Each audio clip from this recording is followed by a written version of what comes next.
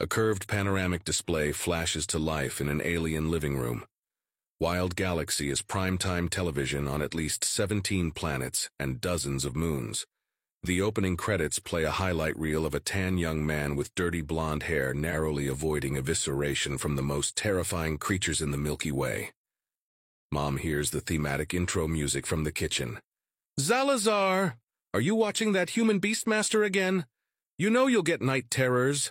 Zalazar merely lowers the volume and listens intently as Jack Irwin appears smiling on the screen. "Good day, and welcome to Wild Galaxy. We're here in the jungles of Kepler 752b, hoping to get a glimpse of the great King Eater, a massive wildcat the locals call Kuro." Jack walks down a semi-beaten dirt path. Sunlight cuts through strange foliage and beams. The chaos of chirping in the jungle canopy is reminiscent of old-world Earth birds. I'm told the Kuro haven't been seen in this region for over a decade, but most of the locals avoid their territory at all costs. A male Kuro weighs over 1,200 kilos and has enough bite force to puncture a titanium ship hull. They're a lot like a big cat from my home planet that died out long ago, just a lot bigger. Jack reaches a clearing. A web far above sports a yellow arachnid the size of a Mini Cooper. Jack scrambles up a tree to get a better view. The camera drone follows. Now this is a rare sight indeed, and what a beauty she is.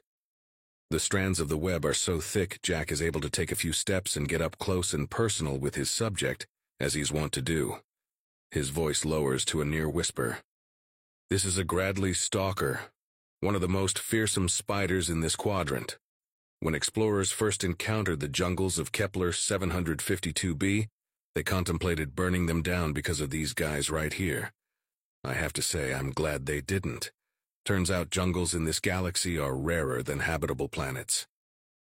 The spider slowly shifts its hundred-eyed gaze to Jack. Zalazar pulls a blanket to his face, ready to hide just in case. "Easy, girl. Easy. I'm going back down to the ground now." Jack backs away from the multi-legged monster and continues searching for the elusive Kuro. Ruminants with two heads nose around the underbrush. Opalescent flowers catch insects with jutting proboscis. A tiny ape-like creature stops to sniff Jack's boot and takes off, swinging into the depths of the rainforest. Where Jack is going. Jack pauses and kneels down. The camera drone zooms in on a giant paw print in the ground. Jack speaks quietly but confidently to his audience. "Looks like we're pretty close, gang. These tracks look much too large for Panteris. As you can see, the King Eater's feet are big enough for me to lay in. We have to be careful here. This cat is an expert hunter. If I don't see the Kuro before he sees me, I'm dead meat." He chuckles. "You hear that? I think there's a waterfall up ahead."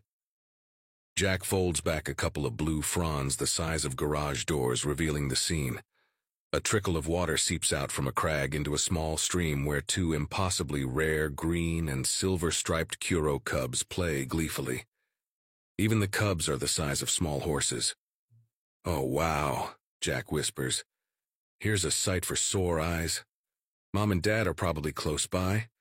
The Kuro are one of the few species known in the galaxy for maintaining a tight-knit family unit their entire lives. They were close by, at least the mother was. She sat 40 yards away, perfectly stealthy despite her incredible size, planning a preemptive attack in case this man intended harm to her cubs. Then again, he wasn't a native, and he was alone except for that metal bird. She inched closer. "I am remaining perfectly still here in case the parents decide to make a last-minute appearance. If I don't trigger the chase instinct, I have a chance to get you guys a once-in-a-lifetime encounter." 10 yards away now, the mother Kuro could cleave Jack in twain in a single bound and claw. He was whispering something to the bird, odd, but not malicious. He didn't have any of those loud fire-spouting sticks either. She made herself known. "Oh, you're a good girl, aren't you? I don't mean you and yours any harm, girl. Easy now." Jack slowly outstretches his empty hands towards the titanic cat. She holds him in her predator gaze, calculating every minute detail of scent and body language. Maybe he was a friend. She issues a guttural growl just to test him. It sounds like someone starting up a Harley. "Easy, girl, I'm not here to hurt you. Look, I brought you a present." Jack takes something out of his front shirt pocket in slow motion. Another guttural growl from the cat. "Look here, The cats on my planet went absolutely crazy for this stuff. He carefully places the object, a sock, in front of him. The Kuro sniffs at it hesitantly, sneezes, and starts nuzzling the sock with her face. Suddenly, she looks actually kind of cuddly. Jack faces the camera drone again. Honestly, I wasn't sure that would work. The Kuro was rolling around in ecstasy, breaking open the contents of the sock. Zalazar could see little green specks in the silvery parts of her fur. Ultra HD. You see, on Earth, catnip is thought to mimic feline pheromones, triggering a cat's receptors, making them go a little bonkers. Looks like it does the same for these beauties. Jack bends down and starts to rub the Kuro's belly.